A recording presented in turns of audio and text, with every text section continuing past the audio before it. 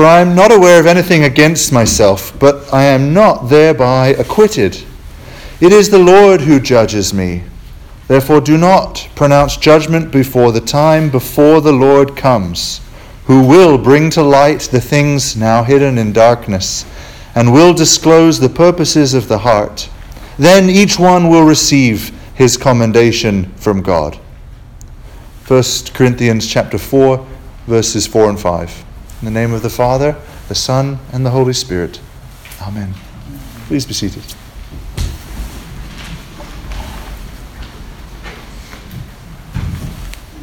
The phrase that I want to highlight and underline from those two verses that I just read is, do not pronounce judgment before the time.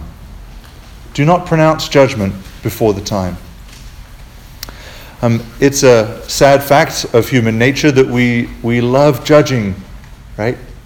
Kind of in every sphere of life. We love TV shows where people get judged.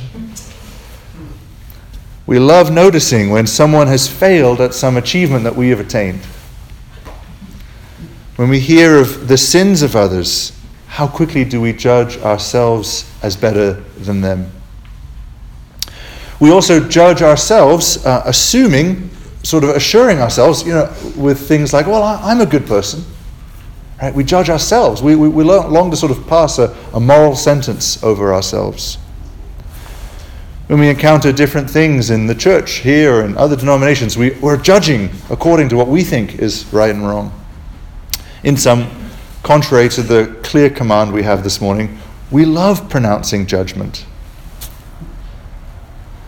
The problem with this, of course, is that we aren't the judge, right? God is the judge. So when we do presume to pronounce judgment, what's really at play is we are pretending to be God. It's as old as the sin of Adam in the garden. By allowing ourselves to be the judge, we're not leaving judgment to the actual judge himself. So that's why St. Paul is commanding us, the church, do not pronounce judgment before the Lord comes.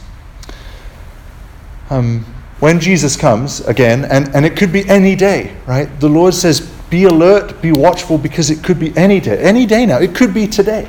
One of the exercises I try and sort of discipline my own heart with is every time we gather together to worship, to think, what if this was the last time we did this before the Lord comes again?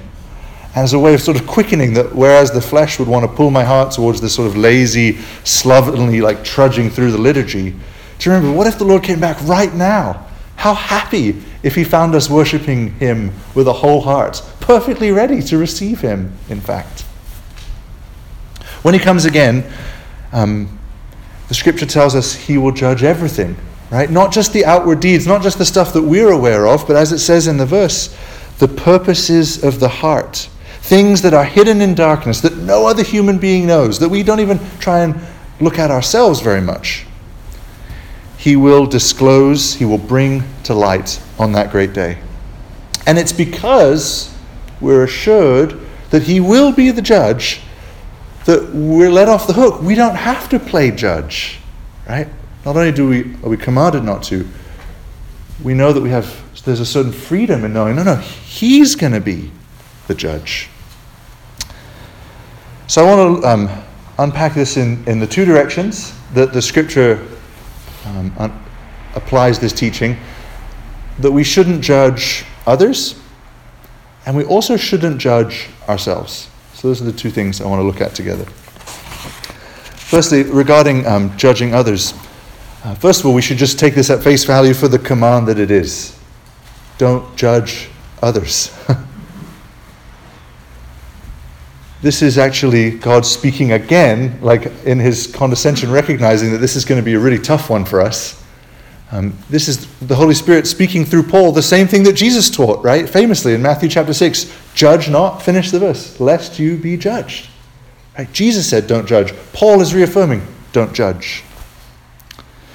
And when it says don't judge, I think the working definition I'd offer is passing moral sentence after examining. Right? So I might want to make a distinction there between sort of passing a moral sentence, which we're forbidden to do, versus examining, right? Discerning as a Christian what is good and what is evil is right. In fact, Isaiah the prophet actually says, woe to him who says about what is good, it's evil, or about what is evil, oh, it's good. Right? It's important to examine and discern rightly, but that's exactly where we have to stop. And this is the great discipline. It's very difficult to say, yeah, that's bad, and then stop. Stop the assessment, right? Think about a court of law. That it's, don't go to the next step of dropping the gavel and laying down a sentence. I've never been in a court, but I think they drop a gavel. Our lawyers could tell us. I don't know. No, they don't do that. That's just in TV shows. Dang it. I should have checked with you beforehand. Well, gavel aside, to take in the data, that's fine. To assess for your own heart, but then not to judge the other person. That's the crucial piece.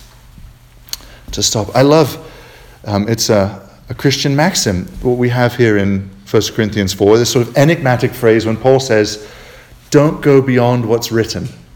Right? It's one of these sort of disciplines of the Christian life to say, okay, I'll go here, and then the scripture says stop, okay, I won't go there. Right? To not just intuitively leap to what's next in our own minds. Scripture says, discern wisely, evaluate good and evil, but it also says, don't judge other people. As well as being a command, this also makes a lot of sense, right? As I think life experience bears out more and more, we never are in the position to know all the facts about something. Which means without all the facts, we'll always be judging wrong. Who's the only person who has all the facts? Right? Therefore, his judgment is just.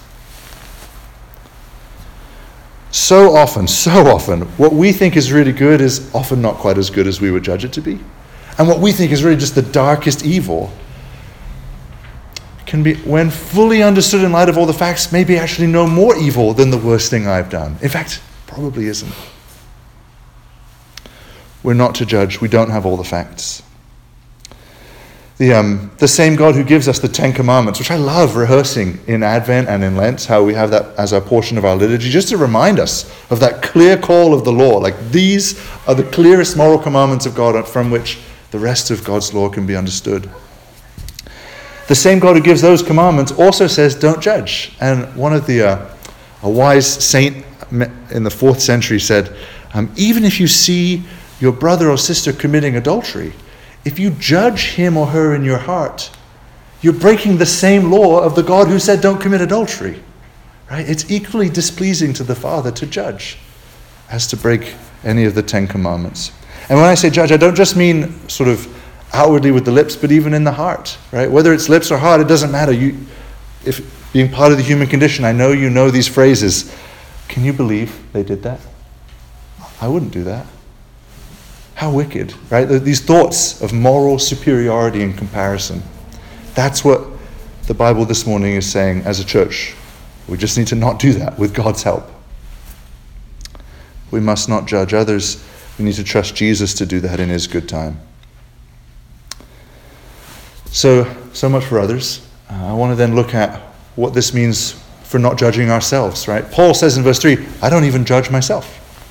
Now, when we hear this phrase, don't judge yourself, I think in our world today, it's kind of this worldly maxim to say, in a positive light, like, don't judge yourself, just be who you are, right? That sort of kind of pseudo-hippie kind of thing.